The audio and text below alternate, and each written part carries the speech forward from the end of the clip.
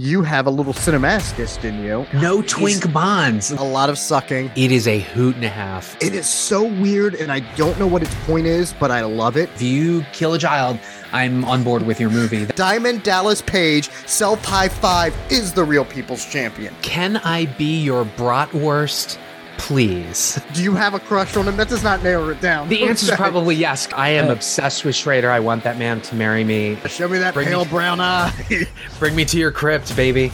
His nice derriere. He has a very sweet ass. Very cute butt. Does. I want to see some dong. Not entirely successful. This is an excruciating experience. I understand that you are the Hoover. It's like a Tasmanian devil. We hope that this is never a floppy listen, that we get you hard. Hard watch. Soft skip. Watch Skip Plus. Welcome, one and all, to another edition of Watch Skip Plus, the movie review podcast with a lifestyle twist. Every week, my co-host and I will review a brand new film, whether that be in the theaters, streaming digitally, sometimes both at the same time, and we'll let you know if you think you should watch or skip it. The plus is our little lifestyle twist, our little extra at the beginning of each episode to get to know us, and it could be anything from the week that we want to discuss, another movie, television show, a song that inspired us, a life event, the fact that we just lost an hour this morning, but we were going to waste it anyway, but we're both a little sleepy. It can be anything. I am the Cinemasochist Justin the Red, joined as always by my lovely podcast partner in arms, Cupcake, or as I affectionately called him last week, Machine Gun Jelly. Jose, how are you doing? Actually feeling a little tired now that we lost an hour, but work has been ramping up and just the combination has been a little bit tiring, but it's always fun to escape and record a podcast with you where we talk movies. So likewise. I'm happy. Likewise. And it's maybe it's a shame that we're Regal Unlimited guys, because I feel like you saying it's nice to escape makes me think of that the AMC Nicole Kidman thing that always runs online that we say every week. I think we'd rather endure than that stupid Regal thing. But hey, I'm not going to digress too much on that, but we did both go to our Regal theaters because the film this week is playing in the theaters, and it is Scream 6, the obviously sixth installment of the long-running franchise. But before we get to that and our thoughts on the franchise and the new installment, we do have some pluses. Jose, what is your plus this week? So I'm going to just intro my plus a little bit just by talking about the fact that as I mentioned on the Oscar episode last time, that I could not find a lot of the streaming films or even some of the animated shorts, or I couldn't find them streaming for free. How about that? Or they weren't on any of my services. So I ended up having to pay extra money, like $20 to rent Living, $20 each for The Whale and the foreign film Close. But irony, thy name is Oscars, because now they're all available to stream or to rent at like some lower price. In fact, Triangle of Sadness showed up on Prime, as did Women Talking. So it was just a little ironic that now they're available on Oscar weekend, which still isn't fair because you could marathon like I did in anticipation of the Oscar ceremony. But then, I don't know, I think you'd go buggy and with losing an hour, maybe fall asleep. But my plus for this week is that My Year of Dicks is now available on Hulu. So I watched it, and I have to tell you, it's actually pretty good. I don't think it's going to win, but it's really, really well done. So My Year of Dicks is a 30-minute short. So just find 30 minutes and watch it. It's fantastic. It's about a 15-year-old, I believe she's 15, a girl who's trying to lose her virginity. And so the short is made up of chapters where she goes through her potential suitors, i.e. her year of dicks. It is stylized in the same way that Linkletter's A Scanner Darkly was. So what you have is it's animated, but there are human actors and they're just sort of rotoscoped over, and then they add any like backgrounds and stuff. It's predictable. It's absolutely charming and funny and sweet. And there's a couple scenes in there. And I'm just gonna say without spoiling, the birds and the bees talk, and then the resolution that are pretty cool. I can actually see why it's Oscar nominated. I don't think it's going to win, but I can see why it's Oscar nominated. And I'm just going to say to the writer, creator Pamela Ribon, and director is Sarah Godesdottir, I think is her name. Please expand this into a film, because the way that it wrapped up, and especially that birds and the bees talk, and what a woman has to sort of go through in terms of that versus what a man has to sort of go through. I mean, it would make for a really great, sweet, and endearing movie. So if any of you have Hulu, check out My Year of Dicks. It's one of the Oscar-nominated animated shorts or shorts for the Oscars. But yeah, that's my plus. Nice. Yeah, I didn't know it was on Hulu, so I might give it a shot. Like I said, I always want to try to give these shorts a chance, and I just never do. But I think for next year, I'm going to try to be a little bit better at cramming them in, because, there's only usually about 30 minutes each, so it's easier than cramming 2 to 3 hour films in. Absolutely. And like I said, I cracked open some of my apps to watch, or streaming apps to watch films on Thursday. And lo and behold, My Year of Dicks was available. Triangle of Sadness showed up. And then Les Pupilles, co-directed by Alfonso Cuarón, is also on Hulu as well. So some of the shorts are showing up on your streaming. So Nice. Yeah. Well, I'm going to head into the world of video games with my plus this week, but it is an incredibly cinematic video game. I played this on PlayStation Plus, which I believe I've mentioned before on this show. If not, what it is, it's a subscription. If you have a PlayStation, where for X amount of dollars a month, I have the highest one where I think it's $17. You have this entire back catalog of games to play. Newer games, but also games from prior PlayStation systems. Good, tremendous deal. And one of the games that popped up on there was called Telling Lies. And I got very curious, because this is from Annapurna Interactive, who I had mentioned on the very first episode when I discussed Stray, that lovely game where you play the stray cat. And this is described as a desktop thriller, and it is from the same people who did a game called Her Story, which I have not played, but apparently the gameplay is exactly the same, where all of the gameplay is through clips. So in this one, the idea is that you are a detective who has gotten a hold of evidence that is going to be destroyed the next morning to kind of, get the last little bits of details on what was supposed to be this undercover anti-terrorist organization.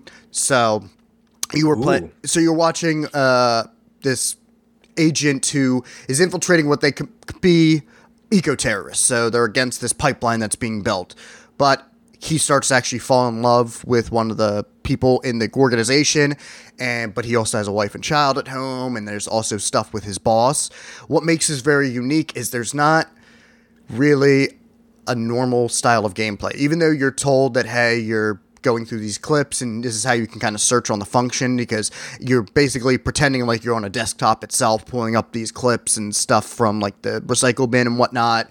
And every now and then the reflection of the person that you're playing as can be seen on the screen. And there's actually a jump scare when you get an achievement where a cat jumps on the laptop that legit scared me. So very funny that they found a clever way to implement the old cat jump scare.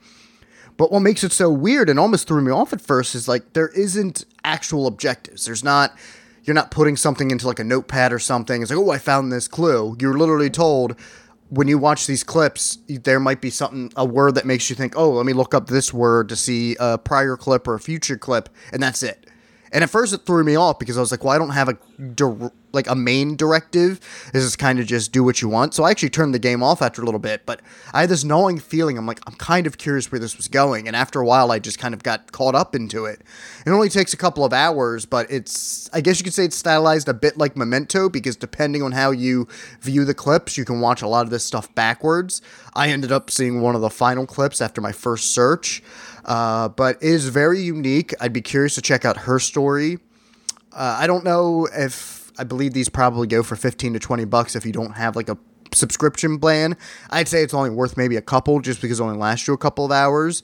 But it is very unique, and it does have well-known actors. Logan Marshall Green, who I think a lot of people, including myself, have affectionately nicknamed Discount Tom Hardy, because he, in certain lights, especially in the film Upgrade, which is very fun, he looks just like Tom Hardy. Here he looks a bit more like, I guess, himself. He's in this as the undercover agent. You have Alexandra Shipp, Carrie Bechet, Angela Sarafian as, if I'm correct, she is she is. So there's also this weird thread line where he's also, as he's starting to lose himself, kind of flirt with this cam girl, but he can't, separate the fact that she's not real, just like he's supposedly not real. That part, I just never discovered those clips till too late on, and it wasn't as interesting, but, she's still good in it. I think this would be very interesting to play if you have a PlayStation Plus. Honestly, I think, Jose, you might even like playing something like this, because it's not really a video game, at least not traditionally. I guess you could technically go online, and people probably have the entire clips up there, but, half the fun is discovering it on your own, and creating your own, I guess, narrative, as opposed to just going straight forward or having somebody else's. So, yeah, Telling Lies, give it a shot. Excellent. That cast sounds pretty fabulous. And now I feel like there's a glitch in the Matrix. Uh-oh. What's the glitch? This is an in-joke between Justin and I. This reminds me of, there's a television series on HBO directed by Steven Soderbergh starring Sharon Stone called Mosaic. And before the miniseries premiered on HBO Max, there was an app that you could download on your phone. And just like this game that you were talking about, you could sort of look at the story, the mystery of who killed this famous child's book author. You could look at it from different characters' point of views. So, this your plus about this game reminds me of that. It was a very unique way to sort of market the limited series directed by Steven Soderbergh. I don't think you can find the app anymore, but that's just what's coming to mind as you're describing it. But it sounds fun. Also, I'm going to say this. Logan Marshall Green, who, again, we do call him Dime Star Tom Hardy because they really, really do look alike. In fact, why they have not been cast as brothers in something, it's one of the tragedies of casting. You almost think that they could have had Logan Marshall Green in Legend if they didn't want to do that. Well, Tom Hardy plays two roles, because it would have been 100% believable. Oh, completely. And I've even seen trailers where Logan Marshall Green is in it, and I'm like, oh, Tom Hardy, that's going to be exciting. Like, I think forever I thought Tom Hardy was in Prometheus from those trailers, and then I'm like, that's not Tom Hardy. But what I wanted to add was that Logan Marshall Green has what's called an osteoma. For those of you who don't know, it's a benign bony growth that kind of looks like a fixed knot or a bump on the forehead or the scalp. So who are famous people that have had osteomas? I'm thinking Jean-Claude Van Damme. Ooh. He's had one. Ryan Phillippe has had one. Queen Latifah has had one. Logan Marshall Green was recently in the television series Big Sky. He has since gotten the osteoma removed, but now I can only see his scar whenever there's a close-up. Additionally, Queen Latifah also had hers removed, and you can also see her scar as well. So I'm sorry, listeners, you're probably going to hear this and then never see anything but those scars on those two actors. But I'm sorry, I just wanted to point that out. Even with the osteoma, all of those actors are gorgeous and beautiful and sexy, and it wouldn't have mattered if it was removed or it stayed. Yeah, honestly, it gave them kind of a nice little unique look, and I mean that in a positive way, but obviously not going to begrudge them for, getting it removed if they felt comfortable doing that. I will say, when you said a bony growth, yes, I went to the gutter because I am a child, and I was like, wait a minute, did I miss the film where I got to see his bony growth? Damn, I've got to do some hunting. Was that the unrated edition of Upgrade? Is that what was upgrading? Was that like... Was it Amazon Women on the Moon? Or maybe it was Kentucky Fried Movie where the dildo on his forehead. Anyway. Well, you know what movie doesn't have any dildos on the forehead? That would be Scream 6. Before I send it over to you, Jose, to go over the behind the scenes, the crew, I did want to at least mention in the past with some of these franchises, I've done a little like franchise history. I'm going to kind of skip it because there's not too much. I don't really feel like going through the films. We know they made a lot of money. We're going to probably talk about them. It doesn't, unlike some of these other horror franchises, such as Halloween and Hellraiser, there's not really been any forays into comic books that I could find. A little hard because there's a long-running comic series just called Scream, but even throwing in Ghostface, I wasn't able to find anything on Wikipedia's. Video games, the character Ghostface does pop up in Dead by Daylight, which I mentioned as a DLC character, a playable killer in the game. There was a mobile game, I believe it was, or an online flash for Scream 4, and there's a couple like fan games out there, and I think there was also a canceled Ghostface game. But that's, about it. I mean, the only thing kind of unique is there's an adult coloring book out there, which I almost bought, that I thought was funny, and I got tricked by Amazon because there was a book on there called like the Woodsboro, I think Killings or whatever the Gale Weathers book was. I'm like, oh, that's clever. They made a book to, a faux book. I mean, they've done it with Ron Burgundy has a book out there. So I thought, okay, that's what they did. Well, when I opened up the link, it even said it's just a blank like notepad. And that was just the creator making like, oh, this is a fun little thing, which so cute, but I was like legit disappointed and surprised they never actually made this into a book that I could find. Because I'd buy it. I'd be curious to read this, faux book as if it was written by Gale Weathers. So if I am wrong, people can correct me, but I really didn't find much outside of what you would expect from the Scream franchise and like obviously the costumes and video sales. So not as fun as some of the other ones. So we're going to skip that and I'm going to send it over to you, Jose, to talk about the crew and everyone behind the scenes. And, to be sure, there is most certainly Scream merchandise and even the famous opening of the first film directed by Wes Craven, like it's been lampooned or, sent up or even made part of other mysteries. So it's definitely penetrated the pop culture zeitgeist, but you're right. The dearth of any sort of, fan fiction or works or novels or even like tie-ins like the Woodsboro Murders. I think you can get diaries that have the cover of the books. Yeah, that's what it is. A diary. Yeah. Yeah, but it's not like a journal or whatever. But yeah, there's a surprising lack of that. There was also the MTV Scream series, which yes. I will say I saw the first season and it wasn't half bad. There were some really, really good actors in there. Bex Taylor Kloss comes to mind. They were in it and they are always fun to watch.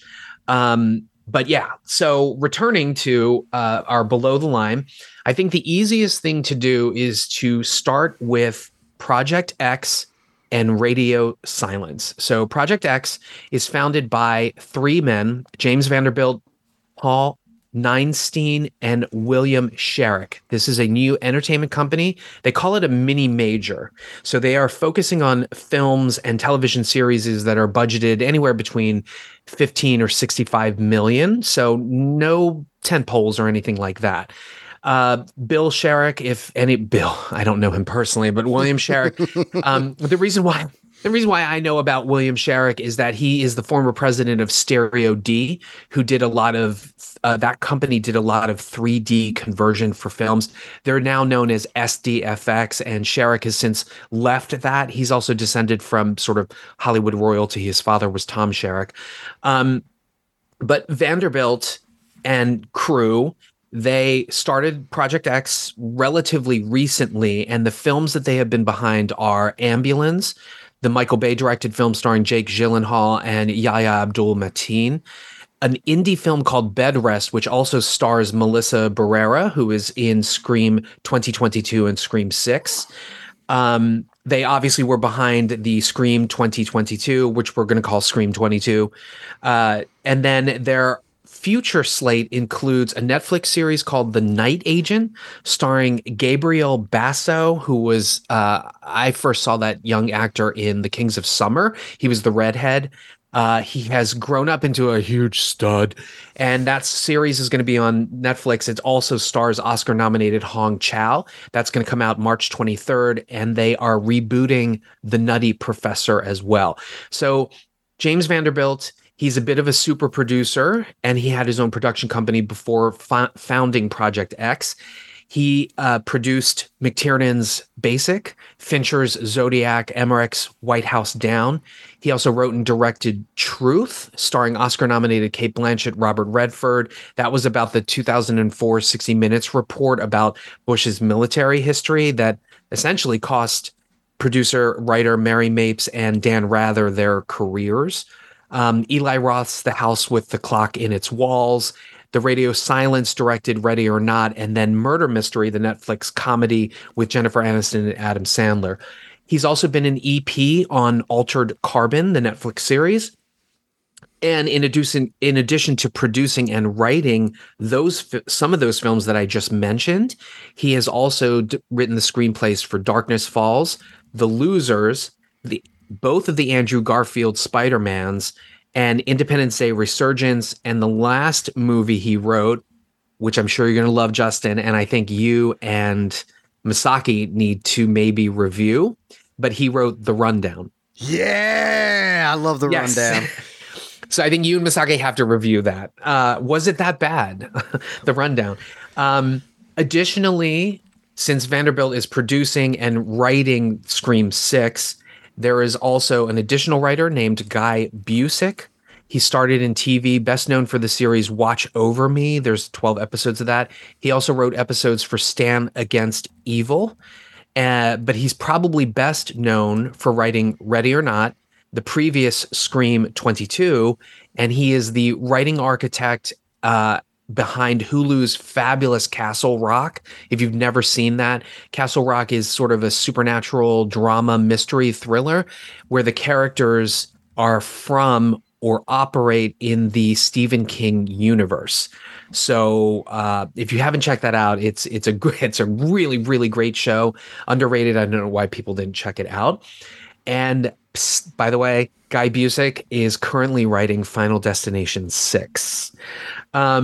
Amongst our other producers and EPs, I'm just going to say that executive producers are Kevin Williamson, who wrote Scream and Scream 2, and then came back to write Scream 4. But our other EPs are Kathy Conrad and Marianne Madalena. They are longtime producing partners of Wes Craven. God rest his soul. We love you, Wes. And then our other producer is Chad Villela. That name will become important because now we're going to discuss Radio Silence. So similarly to Project X, Radio Silence is a production company comprised of 3 people: Matt Bettinelli-Olpin, Tyler Gillett, or Gillett. I'm going to say Gillett. I think it sounds better. And Chad Villela. Many of you may know him, or these 3, from shorts and internet clips where they were known as Chad, Matt, and Rob. And they did a ton of shorts that were kind of a blend of comedy, horror, and sci-fi. Bettinelli-Olpin is a graduate of UC Santa Cruz. He also started a punk band called Link 80. And get your bingo cards out because I think he is dead sexy and gorgeous. He is... Just Google him. I love him. He's sexy. Gillett is a graduate of University of Arizona. Villela hails from Pennsylvania and went to Mercyhurst College and is the founder of the Center for Information Research and Training. The films that Radio Silence has done, they've directed segments for VHS. Every podcast seems to go back to Adam Wingard. I don't know why. Bingo. Bingo, exactly. Another bingo. They directed the closing segment of VHS, which is titled 103198. It's one of the better found footage clips out there and really was a rousing way to sort of like end the film. Unless I'm wrong about that. I think that was the closing segment. They also directed and wrote 2014's Devil's Due, another found footage thriller about a young couple expecting a baby, and that baby may or may not be the Antichrist. They contributed a segment also to the anthology horror road movie Southbound. And then that brings us to 2019's Ready or Not, which really put Radio Silence on the map. In fact, it put them on the map so much that they were handpicked to do the Scream 22 movie that Vanderbilt was producing. Ready or Not is not found footage, but it's so much more than just a spin on The Dangerous Game.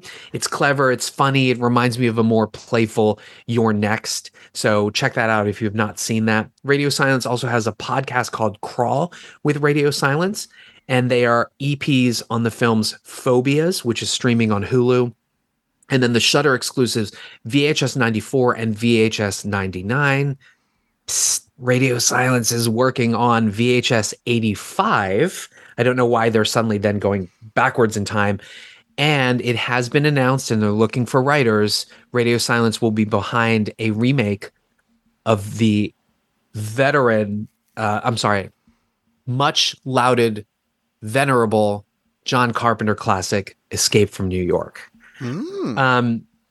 So when it comes to Scream 6, Villela is also producing. Bettinelli, Olpin, sexy man, and Gillett are directing. Just really quickly, and it's weird. Our Oscar episode show now gave me a roadmap as to what to talk about when it comes to Below the Line. So our music is by Brian Tyler. He has scored a ton of popular mainstream films. I'm not going to list them here. He's prolific. And Sven Falconer are our music composers. Falconer has scored mainly shorts, but also the sci-fi film Assimilate, starring Joel Courtney and Andy Matichak. Please check that out. It's a nifty little thriller. Also, Joel Courtney is naked in it. He has been a technical score. He's also been a technical score advisor before being the additional composer on films like the Huntsman films, the Hunger Game films, Black Widow, Red Notice, Gemini Man, Aquaman, and the recent Strange World and Top Gun Maverick. Our DP is Brett Jukowitz, who also wrote Scream 22. He has 37 credits to his name, but he's probably most known for the films Them That Follow, Ready or Not, Boogie, which is fantastic if none of you have seen that. I think it's on HBO Max, and The Black Phone, which I think was a favorite of yours, Justin. No, it was Masaki's. I was actually a little iffy on Black Phone. Got it. Got it. And he's working on the new season of Stranger Things. Also, our production designers, that's Michelle La Liberté with set decoration by Suzanne Cloutier. Liberté has been the production designer for The Words with Zoe Saldana and Bradley Cooper, Emmerich's Stonewall, and Disney's Clouds, which, after reading the description, I kind of think I want to see it. It's about a young singer-songwriter who finds out he has cancer. She's also art-directed films like Sum of All Fears, Day After Tomorrow, Benjamin Button, The Curious Case of Benjamin Button, Tarsem's Immortals, and the last 3 X-Men movies, which we are not going to hold against her. And then our costumes are done by Avery Plews. She's probably best, although she has worked in the costume department and worked her way up. Her costume design credits include 8-Bit Christmas, Netflix's Sexy and Erotic Sex Life series. If you've not seen that, it is hot and spicy, y'all. Get on it. Ready or Not, The Craft Legacy, and Everything, which starred my future husband, Nick Robinson.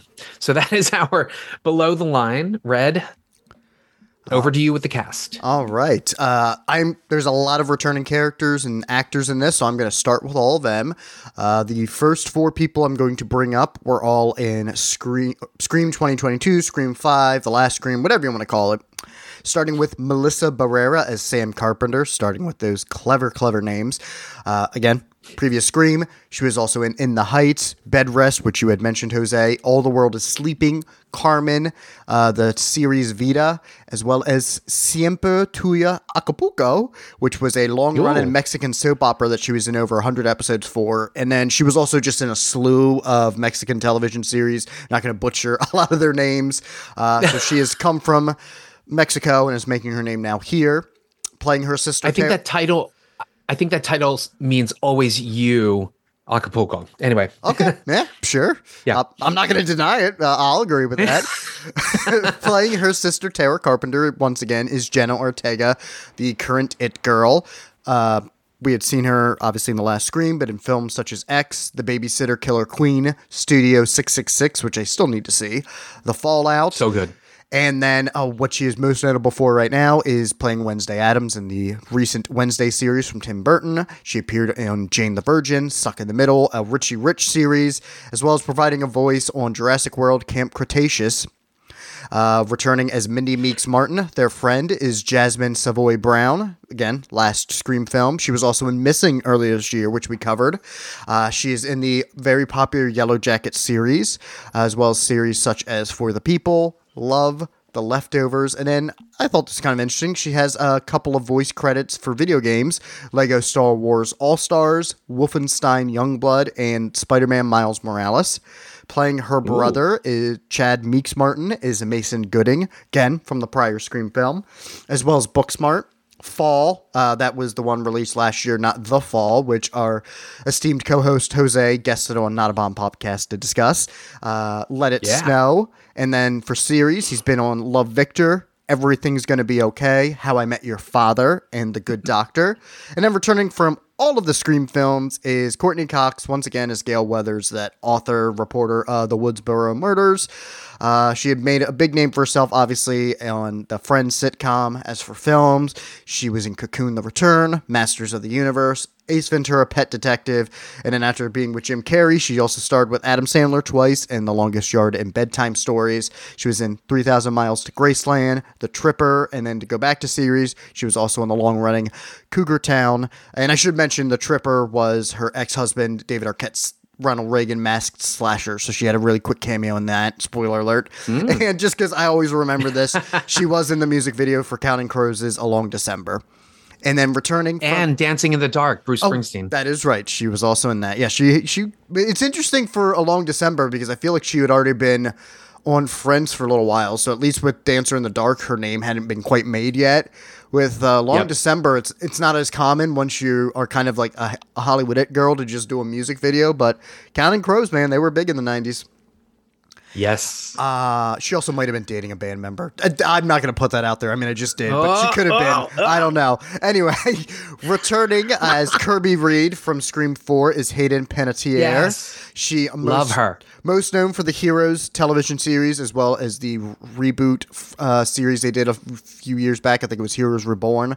As far as film, she was in Remember the Titans, I Love You, Beth Cooper, Hoodwink 2, Amanda Knox, Bring It On, All or Nothing, because I know you love that franchise, Jose, and I like the first one. I never saw the sequels.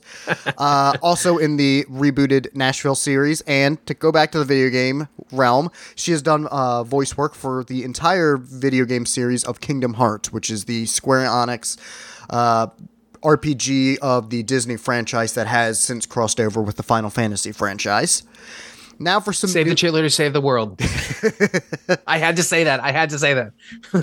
And now for some of our newer entries, we have the sexy silver fox Dermot Mulroney playing Detective Bailey, most known for films such as Young Guns, My Best Friend's Wedding, Career Opportunities, Bad Girls, Copycat, The Family Stone, August Osage County, About Schmidt, The Grey, and he's had some horror mainstays here. He was in Insidious Chapter 3, American Horror Story, and the television series based off of The Purge, as well as, this isn't horror, but he was in the Showtime series Shameless. Playing his daughter, Quinn Bailey, is Liana Liberato. She was in the marvelous film Trust, which I mentioned a few weeks back. That was the emotionally draining drama that David Schwimmer directed with Clive Owen. Definitely seek it out, but expect to have your heart broken. She was also in If I Stay, The Best of Me, Stuck in Love, Trespass. That was the one with Nicolas Cage and Nicole Kidman, not the early 90s. I think that was a Walter Hill film, but that one's really fun. I haven't seen the Cage one, but the Walter Hill one's really fun. Sons of Anarchy television series, House, Cold Case, and CSI Miami. Playing Ethan Landry, one of the college students, is Jack Champion, who was in Avatar: The Way of Water, which we covered. He also had a small... He looks so different. Yes, absolutely. Because he was Spider, wasn't he? The one with like the... He was in fact Spider with the blonde dreads. He was also 15 and turned, I think, 17 by the time production was done. And at the end of the film, when the credits ran, Jack Champion, I turned to Scooter and I was like, oh my God, it's Spider from Avatar, because we were like, oh, he's so dreamy and wonderful. I didn't recognize it at all, and I honestly thought, like, did IMDb mess up, and maybe he was one of the children that obviously was CGI, but no, it was the Jungle Boy doppelganger, not looking at all like Jungle Boy Jack Perry. The Jungle Boy, I love it. He also had a small role in Avengers Endgame, and then in films such as The Night Sitter, Insurgent, and then the series Under the Dome and Gone. Josh Shigara plays Danny Brackett, another Halloween reference there with the last name. He was in films such as Trainwreck, the Overboard remake, the Arrow series, She-Hulk, Orange is the New Black, FBI, Chicago PD, Sirens, The Moodies, and then also had a couple of video game credits with Rockstar Games in Grand Theft Auto 5 and Red Dead Redemption. So more known for television, but he's starting to make his name.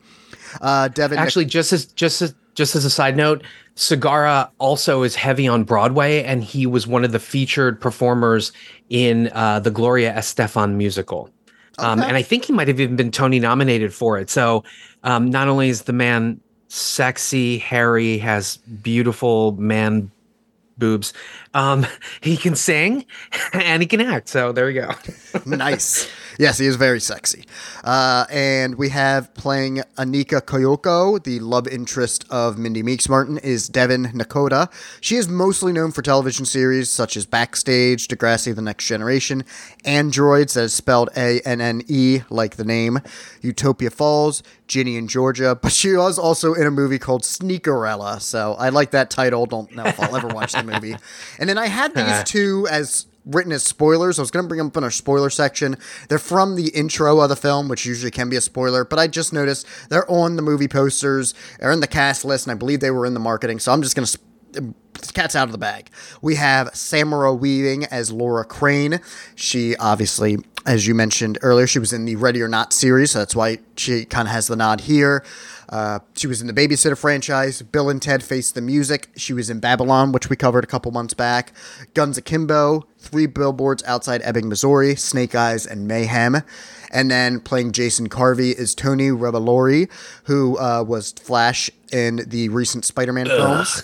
Oh, how hate Flash Thompson. Oh, okay, a good thing. I hate Flash Thompson. You're supposed to. Okay, you're supposed to. I was like saying about to him or something. I was like, hey, I love Tony. No. He did his job very well, because every time I watch those movies, I'm like, die, Flash Thompson, die. He is also, I think, most known for the Grand Budapest Hotel. That's what put him on the map for me. He was in Dope, The Fifth Wave, Table 19, Please Stand By, The Long Dumb Road, which is a fun little, I guess you could say, send-up of road movies that he did with Jason Mantzoukas, I believe is how you pronounce that actor's last name. Mm-hmm. And he is also in series such as the recent Willow series, Monster High, Servant, and Poorly Drawn Lines. So yeah, there we go.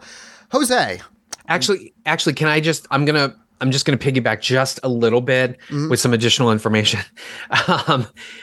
So Jenna Ortega recently ran into a little bit of a controversy because apparently she was claiming in an interview that she refused to read lines from certain scripts on episodes of Wednesday. And she had justified it as the character would never do this and that, blah, blah, blah. But the controversy is, okay, wait a minute. You're the actress, read the lines, right? But at the same time, you know, God bless her, she has artistic vision enough to know, listen, this is where we're headed. Let's discuss these lines or whatever. And so, you know, the making movies is definitely collaborative, but she's taking a little heat over that because the quotes, you know, taken out of context make it seem like she's sort of a diva. Who is this girl? She's so young. She's asking to rewrite things or refusing to say lines. It's a little awkward. Mason Gooding, that is Cuba Gooding Jr.'s son. Okay. He so looks like him. I mean, I didn't think it in the first Scream 22, but the more I watched his close-ups here, I was like, yeah, totally Cuba Gooding. Dermot Mulroney, if any of you are interested, has a history of being naked in films. So, ooh, that bony growth. He's naked in Deadly Illusions, The Rambler, Shameless, a film called Inhale, where he does full frontal nudity, a film called Jolene, The Wedding Date, Trixie, and then Intimate Affairs, where he also did full frontal nudity. So anyone interested or loves Dermot the way we do, check it out. The other person I was just going to spotlight is Henry Czerny, who I love him. Not only do I think he's a beautiful, beautiful silver fox, but he's a magnificent actor. He was in Clear and Present Danger as the asshole president advisor. He's also been in a ton of other films and TV series, but he plays the psychiatrist, Dr. Christopher Stone, which I don't know if that's intentional, but Christopher Stone is the actor that played in The Howling, who was Dee Wallace's husband in the movie and in real life, and he ended up turning into a werewolf. I don't know if that was intentional or not, but okay. That's it. All right. Well, I do just want to touch upon with the Jenna Ortega thing. I think probably more just because she's young, but like you said, every actor has done this. I remember people praising, to say in the horror realm, Kane Hodder for when he took over the role of Jason Voorhees for saying, being protective of that character and like, oh, Jason wouldn't do this or that. So it's, people are very selective when they choose that. It's a silly little, I get it because she's young, but whatever. It's silly. Jose. Yeah. What are your feelings, spoiler-free thoughts on Scream 6, and I guess the Scream franchise, if you want to just say your relationship with it. What's your feelings? Okay. All right, spoiler-free. First of all, my relationship with Scream is, in Scream 22, they were talking about toxic fandom and how, sometimes movies are somebody's life. Well, Scream was my life. Like, I remember seeing it in the theaters, and I just had such an indelible imprint on that film, just the way the audience was reacting, and Kevin Williamson and his writing, and Wes Craven. And so from that point on, every Wes Craven film that came out, every Kevin Williamson project that came out, it was all in my eyeballs, and I was memorizing everything. So Scream, very, very influential to me. I love all of the Scream movies, although I'm coming around to accepting Scream 3, which I think is one of the worst sequels like ever written, and I blame Aaron Kruger for that. I mentioned Aaron Kruger on the Oscar episode because he had a hand in writing Top Gun Maverick, so good for him. But for a time, I was cursing Aaron Kruger's name, just like Richie in Scream 22, for fucking up my chi and my love for Scream. All of that changed, and it came back around for Scream 4 when Williamson came back. And I still think that Scream 4 is the unsung superhero sequel of this entire franchise, because just the modern update of it and the conceit or the idea behind it I just found it to be mind-blowing and dead on, and a perfect way to bring back the franchise after quite some time. And then that brings us to Scream 22 by the Radio Silence guys. Again, just smart and clever and loving. There are some flaws with that movie. I think there's too many scenes of the characters sort of sitting around talking, well, you're the killer because, and there's literally like 3 scenes of that, which became tiresome. But on the whole, that requel, to use that term, boy, these terms are following us around, right? But to use the term requel, that was actually really, really well done. And so with this film, Scream 6, I obviously had seen some of the trailers. They were moving it to New York. I was really excited to sit down again with these characters that were introduced in Scream 2022. And it's always going to be a blast when Ghostface is there and there's kills. I will say this. There's some very, very good, elaborate sequences in this, some of which remind me of Kruger's sequence in not Kruger, Williamson's sequence in Scream 2, where Ghostface is knocked out and they have to get out of the car and crawl over him. So there's a couple sequences that remind me of that. There's some other really beautifully shot sequences of terror as well as the production design. When we'll get to spoilers, but there's sort of an end location that is just, it's beautifully rendered and done. But I was disappointed by this. And what I'm a little dumbfounded over is I go on the internet and I go on IMDb. This is sitting at a 7.4. Now, time will tell, right? But everybody is like fawning over this. And yes, it is a charge to see these characters back again, and some of the change in location in New York, and the sort of fear of being in the city where there's a million people and you never know who Ghostface might be. Like, I don't feel like they played up enough of that, but more to the point, the reason why this is disappointing is that it just feels, at least dramatically and thematically, it feels like a complete retread of Scream 22 when it comes to the relationship between the Carpenter sisters. And there was a real opportunity to move forward from that, I think, in Scream 22 and explore what Sam was going through with regards to being Billy Loomis's daughter, and how she ended up becoming violent in some ways. They had an opportunity to address that. They had an opportunity to address trauma, but they really didn't. And this attempt to sort of like juice it up by sending it in New York, yeah, some of the sequences worked, but the film unfortunately was very, very disappointing. And when I look back at the other Scream films, I think the issue with a lot of the mystery of the whodunit, which is obviously the fun part of the Scream films, right? Whodunit, and then using the tropes of horror films and the conventions and having them upended. Scream 22 did that so well, right? They had a sequence in the beginning that upended the rules because she survived the first sequence. There are other things that happen in the film. There's an attack in broad daylight, right? Which is sort of mimicking Scream 3 as well. But it's not enough to just upend it. They really need to tie it in and make it more impactful. So, for example, we'll get this to the spoiler section. The opening scene where people are, where there's the famous who gets killed and how does it resolve. They certainly upended the rules with the first scene. So, not to spoil it, but this first scene is definitely a game changer in terms of previous first scenes.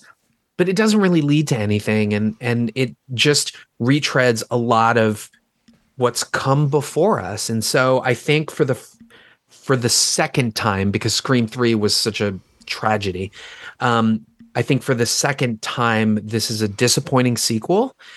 And as much as I love the Kirby character coming back, they really didn't do anything with her, other than, some misdirection, which we'll get to with the spoiler section.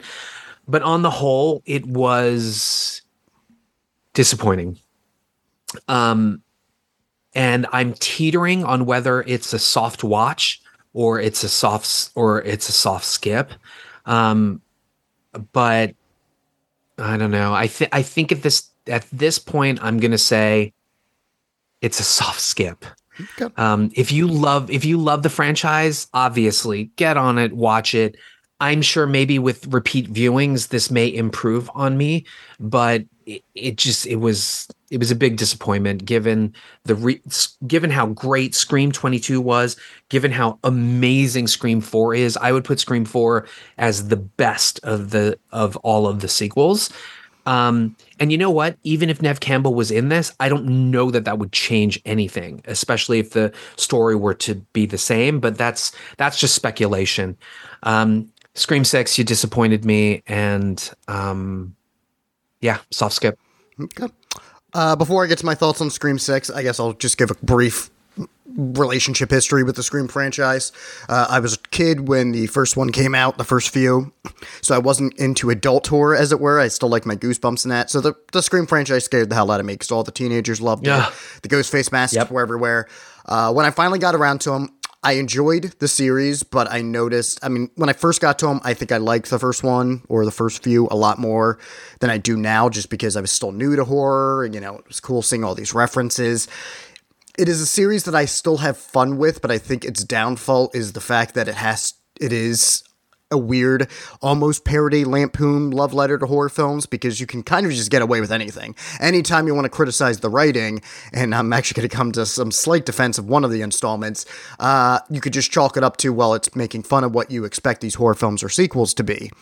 And so because of that, even though I haven't hated any of the installments, I've enjoyed them all. I don't have this like passion that Jose does. This is Jose's Clerks to what Clerks was to me.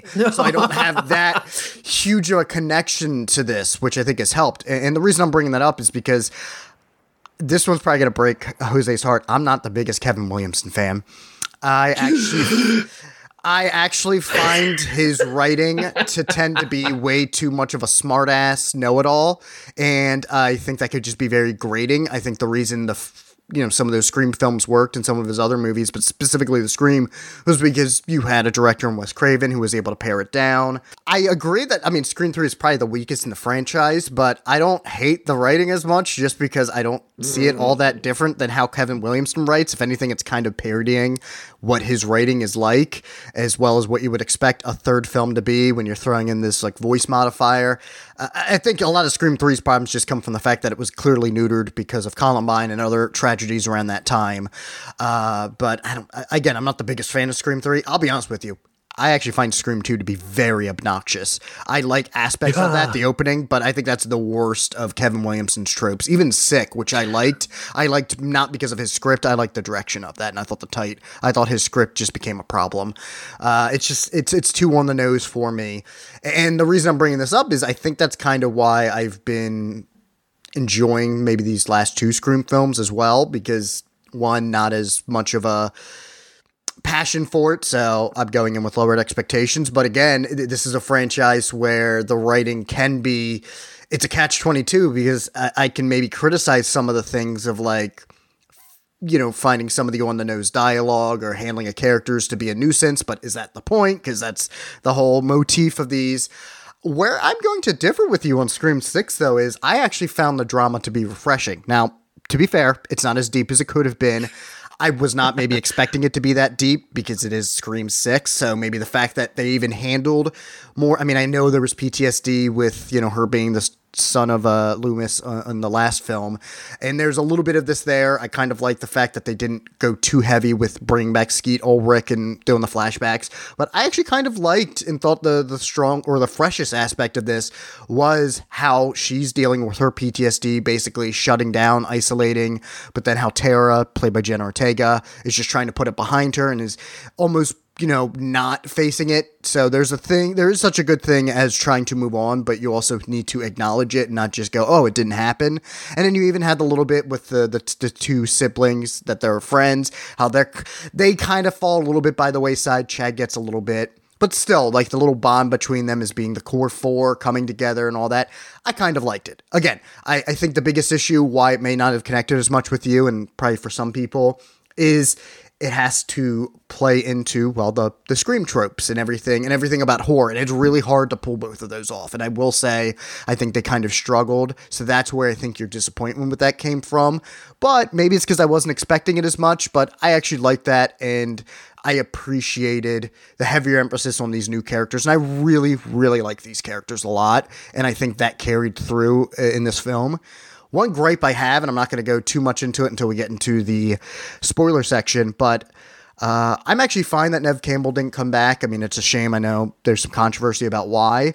I feel like this is why it's hard to criticize this series, because again, if you're making fun of franchises, this is what franchises do. You keep bringing characters back. I'm sick and tired of these legacy characters. With that being said, I liked Kirby coming back because we only saw her in Scream 4. I'll get into more spoilers. I'm tired of Gale Weathers. I think that I get it's probably part of the joke. I don't want to see this. I like the fact that they hand-waved, Sydney just getting her happy ending. That's why she's not coming. Yeah, do that. First off, I do like the characters, so I don't want to see them consistently have to go up against a Ghostface. It's nice in a way that we have a new set of characters that can deal with their own grief and can do a couple of films with Ghostface, and then if they keep going, they can do another reboot, requel, or just introduce new characters. I don't want to see these legacy characters anymore, and I think that part, having to introduce specifically Gale Weathers, dragged this down, I think, for me, and not just slowed this down. This is about 2 hours, and for the most part, I do think this was paced really well. I think that kind of hurt some of the pacing and some of the like newer drama. And I think if we could have just found a way to excise that, I think we would have a bit of a tighter running time, and I think some of that drama would have been more pronounced and focused on. But I wasn't disappointed with this. I had fun. Again, I don't have this huge passion with these. I like the series. I own a t-shirt. I have the Ghostface mask. I have fun with them. But it would be really hard for me. I mean, I don't think I'd ever be disappointed with an installment. If it wasn't good, I'd just be like, I would have been disappointed had I not liked Clerks 3 like your reaction was. I would have been disappointed, just like I'll be disappointed if there's a Godzilla or Ultraman film that's not good. I'll be able to kind of go, well, there's a bunch more, but I'll have at least a bit more of a gut reaction than I would with Scream. But I had fun with this. I found the writing for the most part to be kind of clever, still doing a lot of what Kevin Williamson does, but not as obnoxious. I will say I think it was Montreal was a great stand-in for New York. To credit to the production designers, I thought they did a pretty good job with trying to make it work.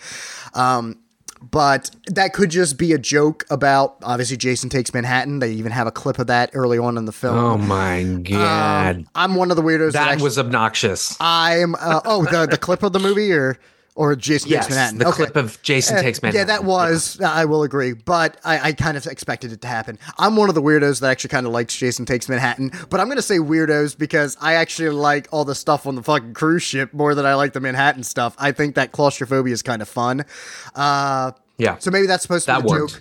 joke. I think maybe the issue here, too, is unless you get very gimmicky with it and you have them, like, in the middle of Times Square or up on the Statue of Liberty. I mean, New York City's a big city, so, like, you can dress it up. If we watch a lot of movies set in New York, we don't normally think of it and criticize as much as we would this or Jason Takes Manhattan because we just accept, we might be in this section of, New York or whatever. But when you have it as your gimmick, I guess you get this mindset of like, well, it should be New York and very loud, and this is just a city. This could have just been any city. The fact that it's New York isn't really, I mean, the subway is probably the most notable thing. I'm pretty sure that college was made up. It's not a bad thing. It doesn't detract from it. It's fine because the motif isn't New York. It's just them in a big city. It's just, I think the joke was they probably were just going to put it in a different city, maybe even Detroit, but then they thought, well, let's just do New York because we can do the Jason Takes Manhattan thing. Good, I guess, commendable effort from the production designers, but I don't know. It was very noticeable that it wasn't New York at times. I'm also going to say this. We'll get to the spoiler section. I'll detail this more. That subway scene, complete failure. Absolute. They had so many. They had such a big opportunity to make that such a scary situation, and they fapped the bed. So is that a term? Yeah, fapped. I like how you tried to censor yourself on this show of all shows. It's me, you, and I. We don't have any guests that we have to censor ourselves with. I will agree, and we'll get to it in the spoiler section, that it was underwhelming, but I wonder if maybe it'll work better on a revisit, because I kind of feel like, again, this is how it's kind of hard to criticize these films. I think that was part of the script of, like, upending expectations of what you expected from that. But I will admit, it was, especially considering that's the scene that's in the trailer the most, it was definitely underwhelming. But I mean, there's a lot of fun stuff in it. This is probably the most brutal of the Scream franchise. Amen. Yeah, there's a lot of gory goodness if you're into that. Not to the degree of Terrifier 2, so if that's too far for you, you're obviously not going to get that here. But I think there's some fun mayhem, especially in the final act. There's a really, really gruesome sequence. So for me, it's a watch. Just right there, not soft or anything. I think if you're a fan of the franchise or you just kind of want a slasher, I think you'll have fun with it. I liked the new characters enough that their drama did work for me. Could it have done more? Yes. Did I have, obviously had issues with the legacy characters and some of the, and I do agree with Kirby. She did feel more like a red herring for most of the part. I feel like they could have gotten a little bit more out of her, but maybe they're saving that for the next installment. Who knows? But I enjoyed it. I had fun. I had fun with it. Okay. Well, if you have, so your watch, I'm a soft skip. So if you have not seen Scream 6, we are about to fap the bed. we're about to spoil the shizaz out of this in 3, 2, one. I can't Okay, believe Justin, they actually did the monkey scene from Jay and Silent Bob Strike Back. They were like, listen, we're just going to make the monkey the killer. Yeah.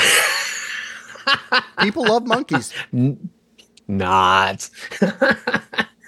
So, Justin, I want to live in a universe like this where you can be stabbed 80 million times and you will live. Yeah. Like, no, I don't. I mean, the core four all stabbed a million fucking times and they're all alive. Yeah. And I think, look, they even left an in for Gale to come back. They were like weak pulse. And I'm like, come on. This is where the series becomes hard to not criticize, but becomes frustrating for me because I actually do agree with some of these criticisms. But again, that's a horror trope. So is that just the joke? But I do feel like, one, I know a lot of people, I mean, when they made the offhand remark that Gale survived or it was in the ICU, a couple of people in the audience cheered. I'm happy they enjoyed it. I think they should just killed her off. I also find it funny that because Dewey died, like people are upset, which you should be because you like the character. But it's one of the reasons that's so frustrating about any kind of a franchise is people want these legacy characters to return, but then if they get killed, they get upset. But if they don't get killed, then it's just like, well, there's no suspense. So it's like, what the fuck do you people want? This is why I think you should just get away from legacy characters then, because I think, I mean, I had a whole issue with Gale. I am sick and fucking tired of every goddamn introduction of her being like, oh yeah, I lied to you all and I made a story out of this, but then I'm going to redeem myself and you're all going to feel sad when I almost die. You know she's coming back in Scream 7 and she's going to fucking write a story about this. Everybody's going to be like, you bitch, but then I'm like, you know what, we forgive you. I'm fucking tired of it. And I get that's probably the joke, but it dragged this film down. That's my biggest issue. I like Courtney Cox. She's fun as Gale Weathers. I fucking hated Gale Weathers in this, and not in a good way. I just hated the scripting of it. I hated the fact that we had to do... Wouldn't that have been clever? I get that we're supposed to be making fun of these tropes, but wouldn't it have been clever that she wasn't a fucking asshole this time and legitimately redeemed herself after Dewey's death? Why are we doing this again? It dragged the film down for me. That's what hurt the drama for me. That fucked it up. Sorry. Yeah, she got shoot. Wow, that rant. I don't know if I'm turned on or scared. I like how I said it in this series I'm not passionate about, and I just got very passionate about them bringing back Gale Weathers again, but I'm just tired of sitting through I think you were smacking your microphone too. I actually did spit a little bit on my microphone. I think I'm turned on. But okay, so you're right. When I look back on my viewing, I saw it last night. She was shoehorned in. I mean, literally shoehorned in. And I mean, props to the fact that she was dating a black guy. Yeah. But at the same time, you know, they did a disservice to her because you're right. After all this time, she should have. Why can't she change her demeanor? You know what I mean? And of course, they offhandedly throw it off like, oh, you can't live without Ghostface because you can't write a book and get money off of it, right? I don't think she'd be that heartless after seeing Dewey die and all of those things. So it's just, I don't know. Returning Gale to the Gale asshole of Scream, the original, probably not a wise idea. I do also see your point about the fact that, you know, the sisters, that they are addressing some of those issues. I just don't think that they went further than they could have. And a lot of the sort of staid and predictable dialogue between the two of them just felt like a retread of what they went over in 4. You know, or I'm sorry, 5, Scream 22, the sort of like, you're always trying to look out for me, but you left, you know? And so the drama fell flat. And with most of these kinds of movies, when people are talking, it's not always as exciting unless you are moving things along. And so I think that's what worked about Scream 22. And if you listen to the commentary, you know, Justin, you had brought up in the spoiler-free review that they can do whatever they want in these kinds of films and then just chalk it up to we're busting the convention of the horror trope, right? And so in the commentary for Scream 22, what the writers talk about is the subtext, like the meta, the poking fun at horror tropes, things like that. The subtext becomes the text. And so, yeah, it's like they can kind of do whatever they want and then justify it as, being like, oh, well, we're playing into the trope, or we're giving you something new that's busting the trope. But as I said before, if you're going to bust the trope, you've got to be able to, give us something exciting and tie it all together. And I just don't think that this film did that. It also was way, way too on the nose at the end when she's like, "You have to let me go." Yeah, And again, I'm just it comes down to groan. that. Is that going to be the joke of like, well, that's what you get in these kind of movies? But even I thought like a little bit. The reason I think some of that stuff worked for me is I really did like Barrera Ortega. I actually like the core four. I thought they had a really nice connection to each other. I think the reason the drama just doesn't go as far, and it's unfortunate, is I think they have this fear that, even though people love these characters and love characters in horror films, if you go too deep with the drama, then is it at the mercy of the horror? And we just come for the slashings. I think that's a disservice, but I think they could have went deeper. But maybe it's just because I really like the actors on display, and the fact that since this is a longer movie, maybe it just felt like they lingered on it more. But the fact that there seemed to be more of a heavy emphasis on that drama as opposed to just tropes, because out of all these Scream films, I do feel, at least on the nose, I mean, there's some really bad on the nose stuff here, but it's not as heavy. I'm not going to say heavy handed, but it's not as heavy as poking fun at the tropes as other ones did. You get the monologue about what a franchise is, and you obviously get a lot of stuff with, the whole end finale takes place because they find the killer's shrine to the Scream franchise. So you kind of have a lot of that stuff in there. But I didn't find it to be, or maybe I'm just getting Stockholm syndrome, I didn't find it to be as, overt with some of that stuff. Like there was a little bit more of a focus on the characters here. And maybe that was my issue with Scream 2, the more I think about it, is because since it had to be such a lampooning of what sequels were, it just went so hard with that, where you kind of missed, because there were some good moments in Scream 2, especially with Sydney, that kind of got lost because of that. And Scream 3 didn't touch upon any of the drama. I will go to that. Scream 3 is more comedy than any of them are, but hells yeah. But I mean, Scream 4, but that's why I like Scream 4, because you do actually have a good bit of that with Sydney. You get a really nice amount of drama with her, still trying to deal with that and PTSD. Yes. But yeah, and Nev changed her signature acting style. Listeners, if you have been following Nev Campbell, you know that she has a particular way of delivering lines or acting, and it's all over Scream 1 and 2. But in Scream 4, I don't know if Nev Campbell went to like acting coaches or something, but she changed her acting style, and damn it, she improved it. And she was so good in 4, addressing all of that. And, more to your point, I do love these actors. I think out of the core 4, I'm going to say that Mason Gooding is probably the weakest link, just because he's the sex eye candy. I mean, he gets introduced here shirtless, and it's sort of like, okay, that's why you're here. I'm actually going to disagree real quick. And this comes down not so much to the actors, it comes down to their roles. I do agree that he kind of was the eye candy, but once they kind of played up the relationship that he has with Tara Carpenter, and it's a little bit, after a while, and they make fun of it when they're like, why don't you two just kiss? But I like their moments where they were kind of comfort each other.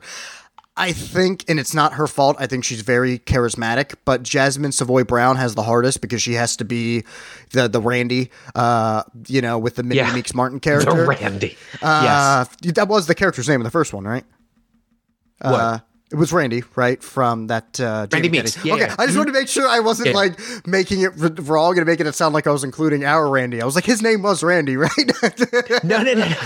Yes, his name was Randy. She does in fact have the harder role.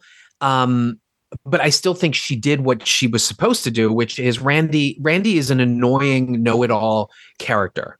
And he is dialed to the 11s. And at least that's how I've always seen Randy. Oh, yeah. And so I think she does it really, really well. And her monologue scene is actually pretty fun. Right. But it's also just, I don't know. It's also very, very reminiscent of hers. But by that same token, though, does Mason Gooding not get that kind of same, because he's doing what he needs to be, and that's the eye candy, shoulder, and sometimes comic relief. Is it more that you think he is the weakest actor, or you just think he's the weakest character? I guess is what I'm getting at. Both. Okay, because I But both. I thought, I mean, granted, I'm not expecting too much from him. I thought he was fine in this role. I wouldn't go, oh my God, this guy's going to be the next big thing, or I really want to see what he's doing next. But I think he was better in this than he was in the last one. He left more of an impression. If anything, I think it was a criticism of the last one because it took me a little bit to remember, oh yeah, this character wasn't that last one. I did for a little bit think, is this a new character that they met at college? Like, no, it is the same guy because I forgot. But that's more the writing. Some of it may be him, but I think a lot of it's just he has the more thankless role. And thank you for bringing that up because in the last film, he was kind of the slutty football guy who didn't want to have sex with the slutty alt girl because he wanted to survive the horror film.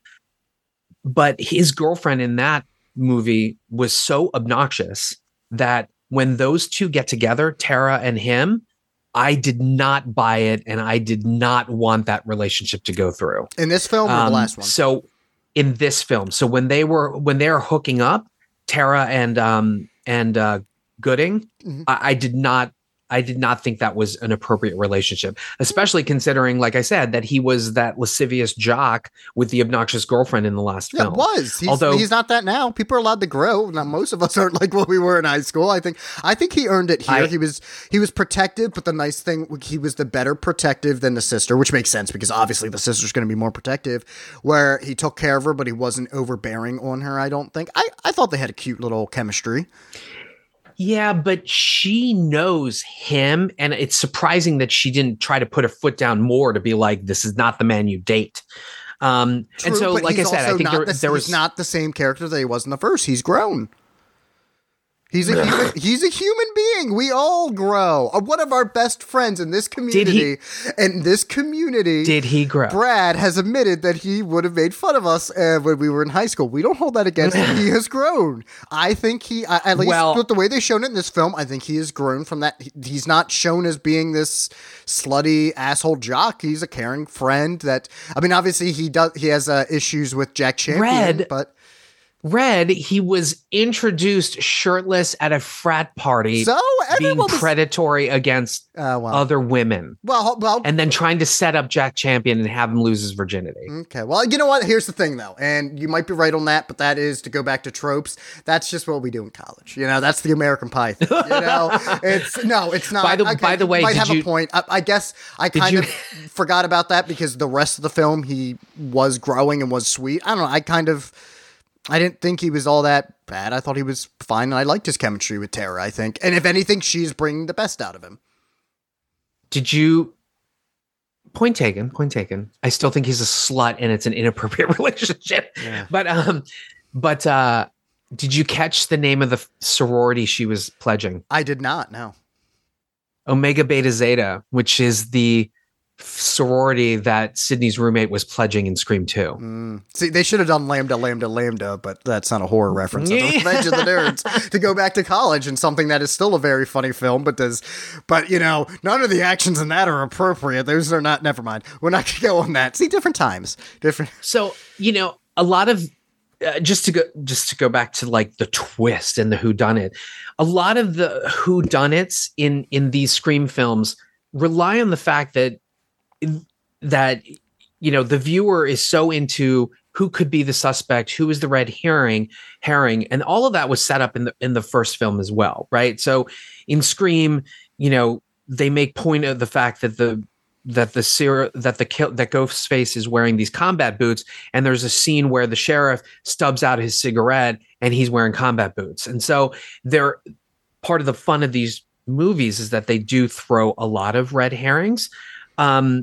But, you know, the linchpin for all of this is that there's going to be some sort of retconned information that you don't really know, right? So some character is going to be revealed as connected, et cetera, et cetera. And I felt for the first time, because it's a device that each of the movies hinges on, that for the first time it felt tired. And so I'm a little surprised that Kevin Williamson had gone on record in an interview saying that, like, oh, all of this feels fresh or whatever. And I have to say that when you were like, yeah, when you said it, you know, all of this feels kind of like fresh, I was like, oh, not you too. But it just, you know, I don't know. It was disappointing. It was disappointing to me, this film. I will that production say, design, though. Oh, go ahead. I was just gonna say, I will say, when it comes to the reveals and all that, that's not really that fresh. I don't know how you can make any of those things fresh at this point by the sixth installment of the franchise. Yeah, totally. But I don't know. It's just, I guess since we are on the sixth one, it's still, maybe it was just the setting. Maybe that went a long way in hindsight. It will, but I kind of just, maybe it's the new characters. I think that's what it has to do. I know we had them in the last one, but you take out Gale Weathers. Yes, again, we have Kirby coming back, but to me, she's still part of the new group. She's from Scream 4. She's not from the first three. I think that helps with the freshness of this. It's outside of Gale, this is the first one where we're seeing where we don't have a Sydney, we don't have a Dewey, and I think that has gone a long way in making this one feel different, even if it is the same, which, to be fair, I mean, most sequels and films in general are taking the same templates that we've seen time and time again from stories, but just switching it up just a little bit to feel different. So maybe fresh is too strong of a word, but I don't know. I enjoy. It felt. I'm going to say fresh again. It didn't feel as tired as I expected it to be. I was expecting this to be more tired by the sixth installment, but I thought it was a little bit livelier and not deep, but more focused on the drama than I was expecting.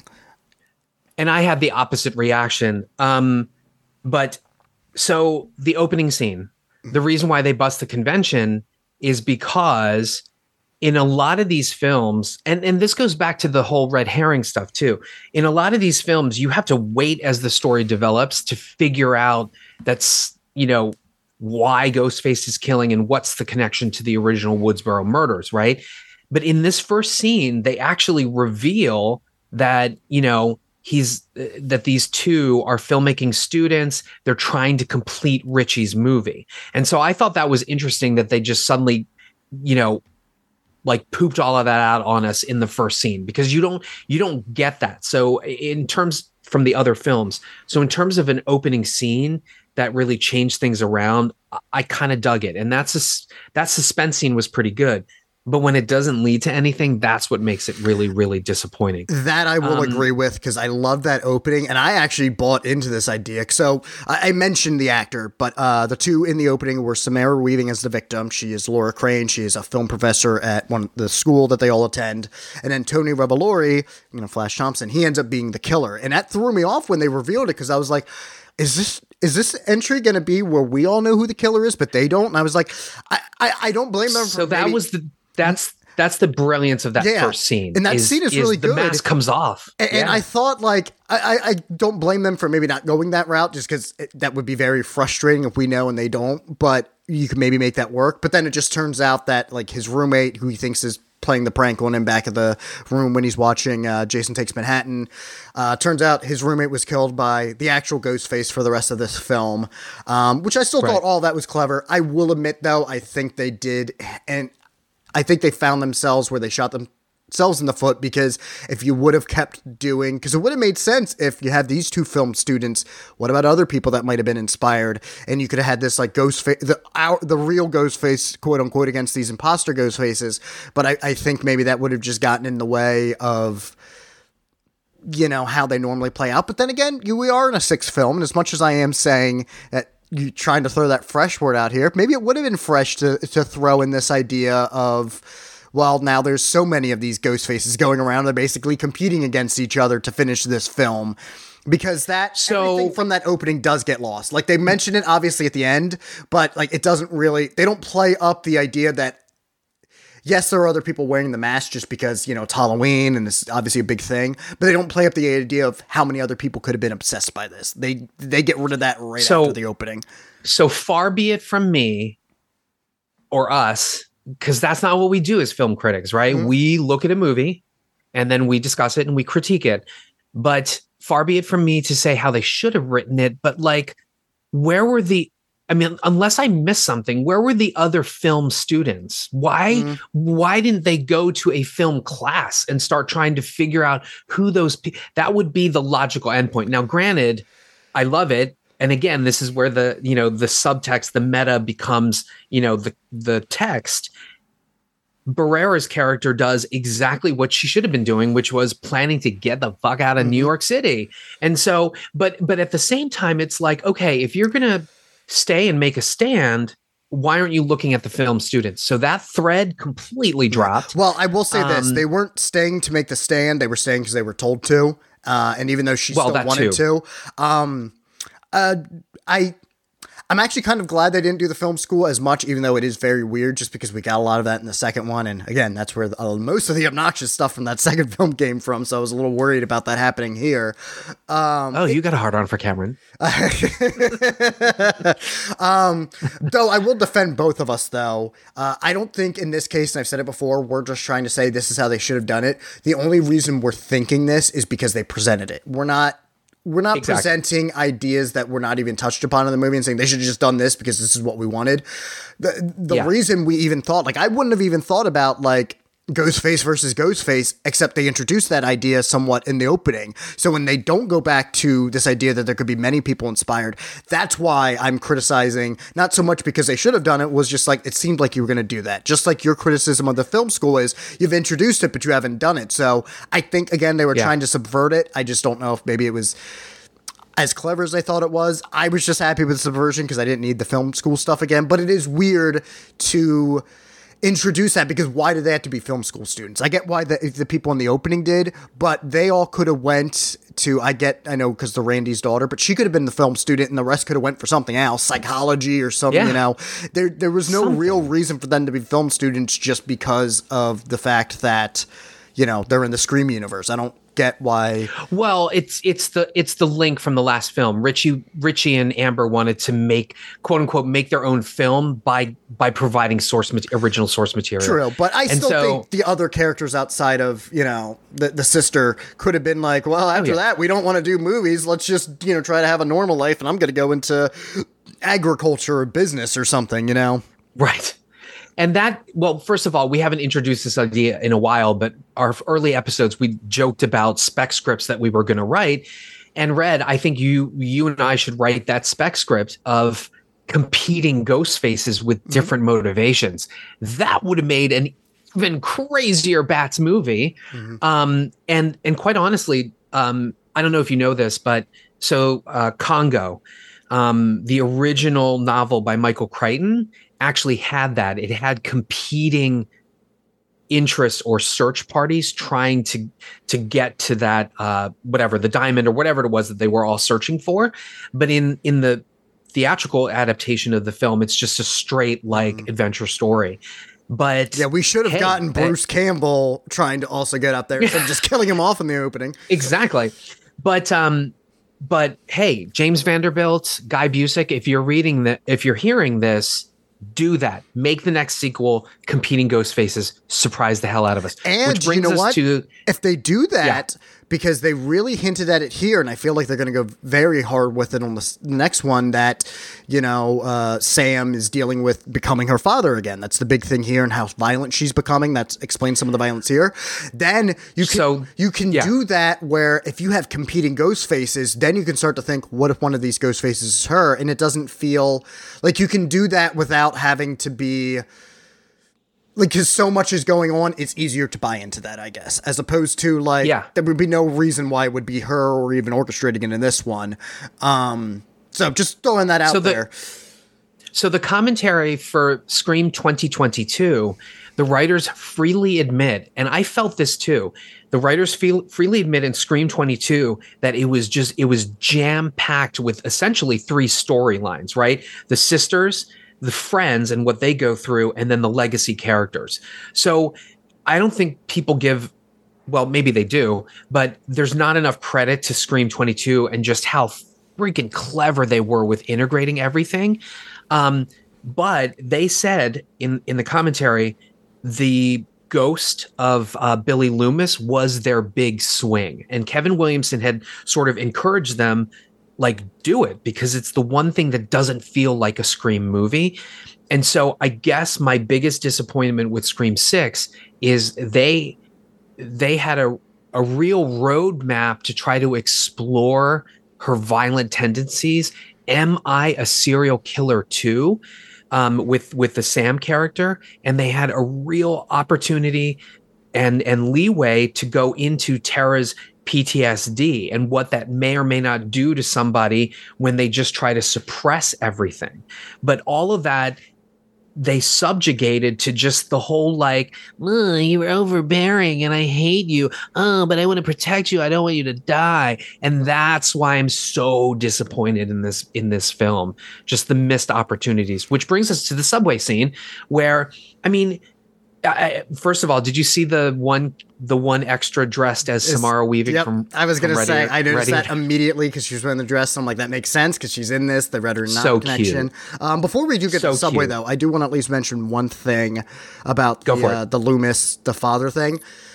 In a weird way, I wish they would have delved more into the drama, but I was happy that they only occasionally brought Skeet Ulrich back for the flashbacks because I like the fact that they were trying to do something different, but I felt that was too cheesy in the last one. And I think that showing it detracts. And I don't know. I mean, I at this point, I can criticize it, but like they can't change the fact that she's his daughter.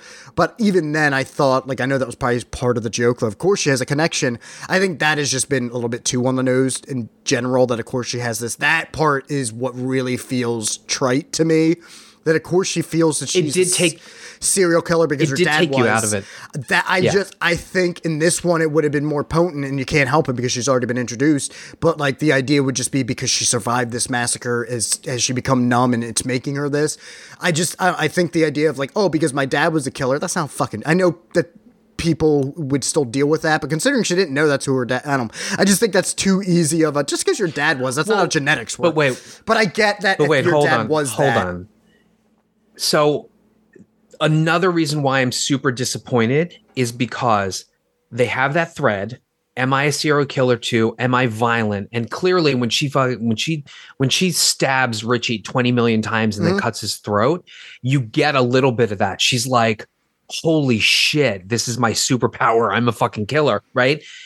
And they had the thread and they didn't follow it because remember, they started that whole internet shit about how she was in fact the killer, but they didn't tie that back to like her having this emotional thing. Like, I enjoyed the killing. Now there was that thread in the therapy session in the beginning, but they don't follow it through. And that was the perfect pair up with the internet. You were the real killer. And then me enjoying killing Richie, they had it, and they just didn't do anything with it. The idea of, like, and we brought this with Halloween Ends, the labeling theory, that I liked. I guess my issue just comes from the fact that a lot of the drama has to come from, am I a serial killer because my dad was, and maybe that's why I enjoy it. That part I just don't like. I think that's too on the nose. I do think they could have went deeper in this. The only time they really bring it back is the final act where she's stabbing the guy, and then she goes, we'll get to who it is. Yes. And she even says, you know, I'm not my father, I'm not a killer, which again, I thought was a little too on the nose. But then, of course, Tara looks at her and she goes, but you fucked with my family, and just stabs him in the eye again. Again, can they just... Loved it. Also, the stabbings in this, the eye trauma, the gouging, all of it, like, it was really, really intense. But now here's the thing, though. I loved that final act because I thought, like, the brutality was enjoyable and very intense. But did you find that kind of wink of, like... basically setting up this dramatic revelation that she's not her father, but then, but you know what? I'm going to kill you anyway. Did that not just disservice everything? Like, did that not just compound onto your issues with the drama to begin with? It did, because they gave us all of the setup. They didn't tie it together, and then they throw it at us at the end. That pissed me off. And also, I'm going to throw back your own words. You know, we are some time after Scream 22. And so you're right. Just because your father is a serial killer doesn't mean that you are, but it was the act of dispatching Richie that should have been paramount in her mind. Like, do I enjoy killing? It might not, that they could have focused itself has nothing to do with the father. They could have honed in on that more, but even though they don't go as bad with it, they still bring back the whole flashbacks with the Loomis, which again, since they introduced it last time, even the last one, I felt I liked the fact that they were trying something different, but I thought that was the weakest aspect. I just thought it was too cheesy. They could have dropped that. Yeah. You know? It almost feels like there was no Skeet. I feel like they're holding my hand too. Like, I'm not going to be able, like, unless I see him in the reflection, I'm not going to understand that she's going through an emotional turmoil. Like, no, I get that she's struggling with, her past and the PTSD. Just let her show it instead of having to bring in Skeet, and using. But yeah, to return it to the subway scene, it just, they could have done that so much better and scarier. And all they did was give us a light show basically and have one of the characters stabbed. It was that was lame. They had another amazing opportunity to do that and they didn't. And I don't know, maybe this is just me getting crotchety and older, to use a term you said in the last couple episodes. Maybe this is just me getting crotchety and older, but I look at all of the enthusiasm for this and I think to myself, you know what? As a discerning horror connoisseur, I'm going to need more than gory kills and, ooh, there's 3 killers this time instead of 2. And boy, isn't it fun to watch 2 Ghostface killing people. Like, I'm going to need more than that, than to simply say, oh, it's such a great film. You know what I mean? While I agree. I think I've moved on. Okay. And I was going to say, while I agree, I also feel like that's been this Scream franchise. Is obviously more with the clever writing. Well, clever if you feel it's clever, but still that's the selling point than as opposed to it's just what we're always going to get. And I think that's why I was receptive to it, because I'm not as passionate and I wasn't expecting more than what I got. So I was like, all right, it's Scream 6. It's another slasher. It fit the bill. It had a little bit more drama than I was expecting. Not great by any means, but enough that for me to sink my teeth into, have nice characters. I get where you're coming from, but I guess it's just it's the same reason why I didn't mind the last Texas Chainsaw Massacre. Could they have done something better? Yeah, but if it's just a slasher, hey, I get it. There's a bunch of other, especially in today's day and age where everything's at my fingertips, old and new. I knew what I was getting with a Scream 6. It sounds like a backhanded compliment, but as just a slasher sequel that has some clever writing to it, I had fun with it. But I will agree that subway scene, even if it was meant to subvert, was very underwhelming. Yeah, it sucked. Okay, so 2 things. One, I'm probably too close to this to have a real... I'm sure that people are going to like piss on me for essentially saying that this was disappointing and it's a skip. And I'm into water sports, so feel free. But, so one, I'm probably too attached to this stuff. I may need to go back and look at this. And then 2, even if this were sort of a fun slasher as the way the Netflix Texas Chainsaw was, I think it still fails in that regard as well. I will, to defend you, maybe you are too close to it, but the same goes for all the enthusiasm coming out of it. How can we say that a lot of those people who are really enjoying it, they are very close to it, but on the opposite? So instead of, they're the Clerks 3 for me, where it's just like just doing a few things was enough, whereas to you, you're the different kind of, close fan where you hold into higher esteem. So I think the reception to it could be both ways. I think, anybody that wants to piss on you for that, well, you could rightfully piss right back on them, because maybe their enthusiasm for this franchise is why they are more forgiving or more accepting and loving this film, because it can be easier. I'm the guy that's just in the middle, that's like, hey, it's an enjoyable enough franchise that's there, not overly fond of it, but I kind of like it. And this was another all right installment. It's, it didn't annoy me as much as Scream 2, and even though I don't hate Scream 3, that one definitely felt kind of hollow. So this at least has more of an energy to it than Scream 3, though.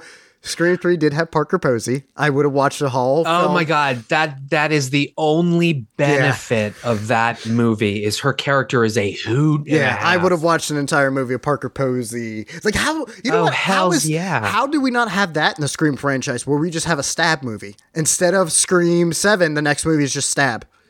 And it's just this meta, remake of what, that Stab movie would have been in this franchise, I don't know. Maybe you could do that. Maybe that would get tiresome quick, but you feel like they could have went that route.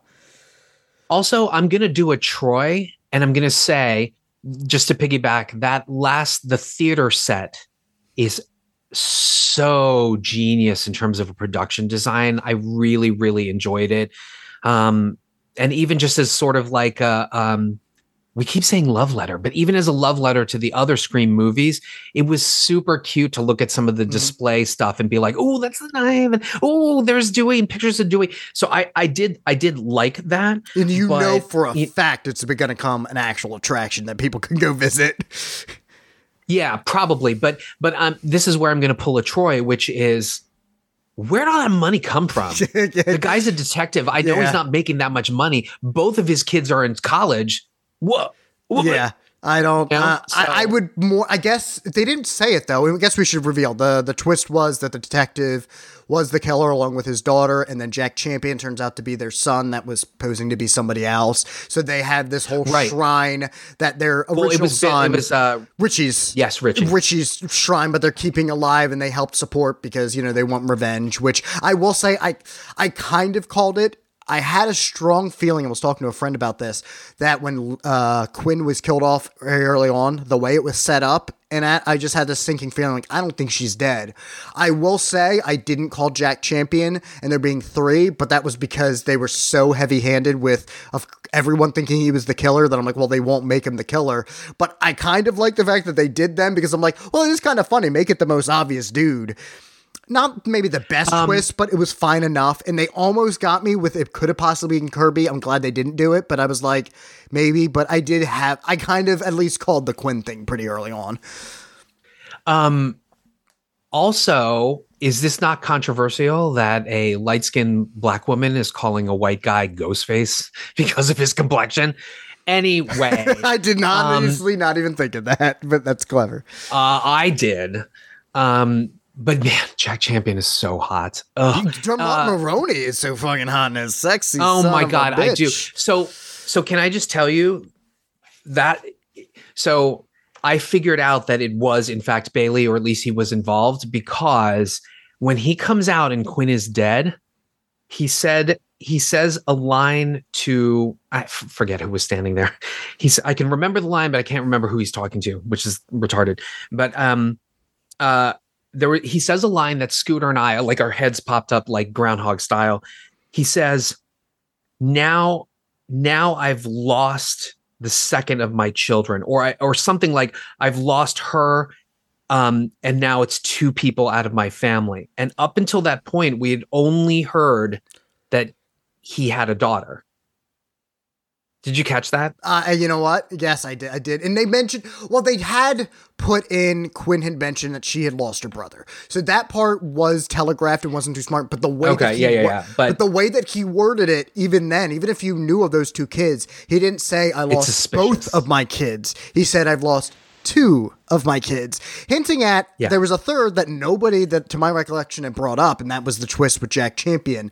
And I kind of went, and I mentioned this with Glass Onion, whenever it comes to these kind of like murder mysteries, it's also not that hard to sometimes pull out the twist, or at least guess who a killer is, because you just have to use the law of, economy of characters. It's got to be some of these people. Right. It's going to be so. And kind of going in, I was just like, I have a feeling it might be the detective, but I will say I didn't quite call everything, but I wasn't also digging too deep. But that Quinn thing, I don't know why, the way that whole the telegraphing, how long drawn out it was, I was just like, she's not dead. And I think it was also the fact that like how quick it was that everybody had to get out of there and leave her body. I'm like, she's still alive. But yeah, not a bad twist, not the greatest, but it's funny because there was a small part of me that did think that Kirby might have been clever, because then it would have, when we go into the next installment, really ratchet up, Sam thinking, well, if this could have drove Kirby to insanity to kill, am I going to kill? 1, I'm kind of glad we're not getting that heavy-handed, and 2, you can still get that from, obviously, now that she took out the rest of Richie's family, she still stabbed the shit out of in violent, satisfying fashion. You could tell she was enjoying that, the multiple stabbings. You could still have it. And maybe it would have been too much to sew the thread of, going psycho with both the Carpenters and Kirby. Yeah, and I think that's why they avoided it, because it would have been just a bit too much and heavy-handed. And this makes a better drama, because if you really go in the 7th one where she's really struggling with it, you have somebody else, if you're not going to bring back Sydney, that also went through something similar like this and says, look, I haven't gone insane. I've used this to, my benefit. I might have to get violent in my job sometimes, but I'm choosing the violence for, in her mind, positivity or safety as opposed to enjoyment. She'll try to bring out that the only time that you got violent was when you were in defense. So, but they have something to go I with. Choose violence. Yeah, I choose violence when it's necessary, not, for enjoyment.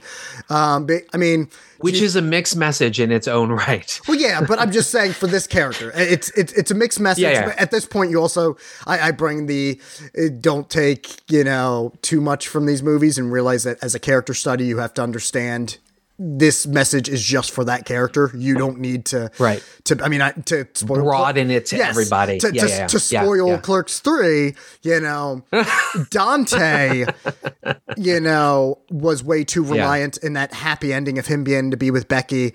Everyone should not be like that, but for his case, it was a satisfying ending because just wasn't. It worked, but no, you should not be that attached to. I mean, you should be attached to somebody, but you should also move on, if you can. It was also, I have to say, it was such a pleasure for Kirby to come back. Mm-hmm. But the problem is the Kirby that we loved from 4 is non-existent in this, and they don't really give much for her character to do except to fill in blanks and then become that red herring. Yeah, she is exposition and a red herring, and it's unfortunate. It was nice to see her back. I like Hayden Panettiere, and I really liked her in Scream 4 a lot. I quite like Scream 4 too. I think it kind of gets shit on. Well, not shit on. I think it's people are coming around to it. I remember when it came out, it didn't bomb, but it underperformed. Like it was expected to be this big hit. Like, oh, it's coming back, and it was just like it made people think, is this series, has it had a day in court? But then Scream, obviously the series, but specifically these two films have shown, especially this one with its box office. No, people are still happy to see these movies. This film, Scream 6, makes me think it may have its day in court already. So I think Scream 7 will probably show that, because there's a lot of, not just enthusiasm, but box office-wise, already after this opening weekend. Time will tell how the next one works, and that will show if it has its day in court. To be fair, though, all of these franchises will never have their day in court. There's always going to be a reboot. The only reason we haven't gotten a new Nightmare on Elm Street is just because of the trickiness of can't do Robert Englund. Are people going to take to it? And then Friday the 13th was just because of those legal woes. I think they're finally cleared up. So we're probably going to get another one, which do it in the snow. God damn it. Do it in the snow. I was also going to just mention this. Hayden Panettiere, unfortunately, she had not only a postpartum depression, but she has been very vocal and candid about the fact that she had substance abuse issues while doing Nashville, the television show that she was on. And when she got sober and dealt with some of her issues, she reached out to Radio Silence and Project X to say, bring me back. I want to come back. And so it was a joy to see her back on screen. I was just a little disappointed that they didn't give much of her character to do. Hopefully she'll come back. Also, her husband is incredibly gorgeous. Is he a basketball player? Married. No. Oh, okay. He is a mixed martial artist, a boxer, Vladimir Klitschko. Is he big? Because that was her thing for a while. She was dating the tall guys. He is a big, sexy Ukrainian man. Yeah. Good on you, Hayden. So before we wrap up, and by the way, my verdict is still, unfortunately, a soft skip, unless, of course, you're a Scream fan and then you need to go and see it. Justin, your final verdict? I'll stick with the watch. Maybe I could go a little bit lighter, but I don't know. I think it's just a fun time. Could have used some tightening. The fact that we haven't, outside of my rant, talked about Gale as much really goes to show how, pointless that is. And yeah, maybe one of the core 4 should probably die just because everyone surviving was a little bit too weird. And then that's why I go back to, if you're going to bust the conventions, make it meaningful. Mm-hmm. And so everybody survives, but that's still not meaningful. The way it was handled was not, because then it was just like, I mean, I kind of was fine with Chad just because I know you didn't, but kind of the blossoming relationship between Tara and them. But even like when the sister came up, I'm like, oh, it wasn't busting the convention of like really giving him a happy ending. It was just like, oh, by the way, we survived. Which was still the same with Gail. Like, but anyway, I'm not going to go on that rant again, but I'm going to stick with the watch. I did think that this was fun, especially if you like a slasher, some really clever spots. There's even a spot with a ladder when they're trying to get to another building that was really cool. I like that. So that sequence worked. Yeah, that was sequence really was fun. Very, very fun. I think it's fun. I think it's much like a lot of the other Scream films, maybe not the best ones, but not a franchise I absolutely love, but it's one that I like. It's another installment that I like. So I'm going to shout out Marchio Productions on Instagram, and that's MARCHIO Productions. Go ahead and follow him. His Instagram bio is future Oscar winner, movie, TV news and reviews, film aficionado, horror, sci-fi, wrestling. Yeah. Wrestling. Woo. Marvel, Star Wars, DC. I had left a comment because he actually listed the Scream franchise movie ranking, and read, while I'm reading this and reading my ranking, I would ask you to do the same so you can premiere your ranking before we conclude this episode. So Marchio Productions' ranking is coming in at number 6, the last, Scream 3. 5 is Scream 2. 4 is Scream 5. 3 is Scream 4. 2 is Scream 6. And his number 1 is Scream 1996. So my ranking coming in last, Scream 3. This is not a surprise to any of you. Coming in 5, Scream 6. 4, Scream 2. 3, Scream 2022. Hashtag Radio Silence, Matt Benetti Open, I Want to Marry You. Number 2, Scream 4. And number 1, the original, don't fuck with the original, 1996 Scream. So it's always hard to do these rankings when I'm still fresh off of a viewing of a recent one. Mine is actually close to his, though. I will still put Scream 3 at the bottom. Even though I don't hate it as much as most people do, it is still it is just the tamest. It just feels, it doesn't have much of a bite. 5, I will agree. I'm putting Scream 2 down there. I just find it too obnoxious. 4, this is hard. I think 4 will, you know what? I think for now, I think I could put Scream 6 at 4. And at 3, I would put Scream 2022. I think they're kind of neck and neck for me. They kind of go nicely. The second, I would actually go Scream 4. I really do like Scream 4 a lot. I think it's very fun. And then the first is definitely you can't fuck with it. It is the freshest of them. It was a very novel concept. And it is still very fun. So yeah, first one. But yeah, I think 2, 3, and 4 could probably, or at least 3 and 4 could probably interchange, like my rankings of Scream 2022 and Scream 6. I feel like Scream 4 will probably stay in that number 2 spot. I have a fond memory because he's still with us. I'm not saying he's not with me, but my dad and I don't really go to the movies as much together. We'll sometimes watch something at home or whatever. But growing up, once I really got into horror films, that's what he liked. We went and seen all the horror movies together. And one of the last ones we saw, and this was well after I could have started going to see these by myself, but I was just like, hey, Dad, the new Scream's out. Do you want to go see it? Because I knew he was a big fan of the first one. So I have a soft spot of seeing Scream 4 with my dad in the theater. Well, Red, I could just kiss you and make out with you for hours for saying that Scream 4 is the number 2. Yeah, some of it might be soft spot, but I do really like Scream 4 a lot. I think it's very fun. And it's, in a sense, was a requel or a legacy sequel more than a requel. Before that term really got coined, or before Scream 5 really took it. I will say, the one thing I do like about Scream 5, even if it is slight with it, I do like the fact that they bring up toxic fandoms. Because it happens. Yeah, all the time.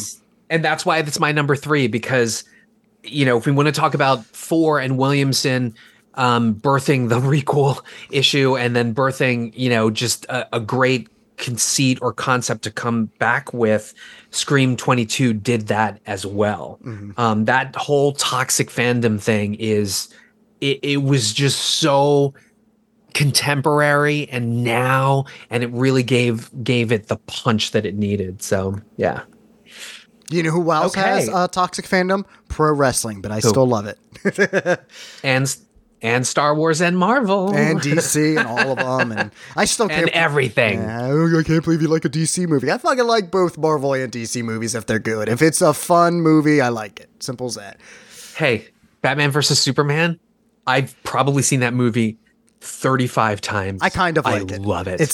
I love it. It's not entirely successful, to steal your term, but I don't use that as a complete negative. I use that as it's a mixed bag, but I think there's some interesting elements in that, and I do like to return to it sometimes.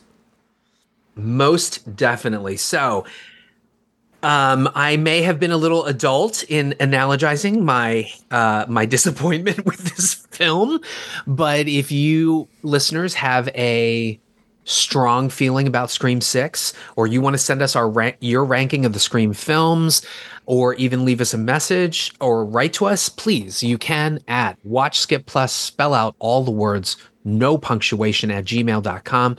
You can go to our Anchor home site, anchor.fm/watch-skip, use the message me button, or since we're all Apple and Android affiliated here, you can do a recording and simply email it to us, and we'll certainly play it on the air or answer or comment on any suggestions or improvements that you have.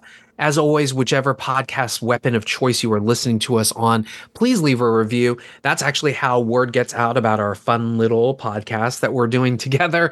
And even if it's not a 5-star review, be constructive. Let us know what we can improve on.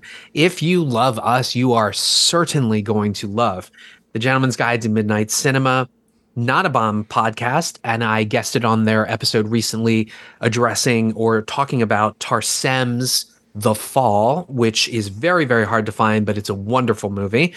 You can also listen to Death by DVD, which just started its Patreon. Also starting its Patreon, VHS Files.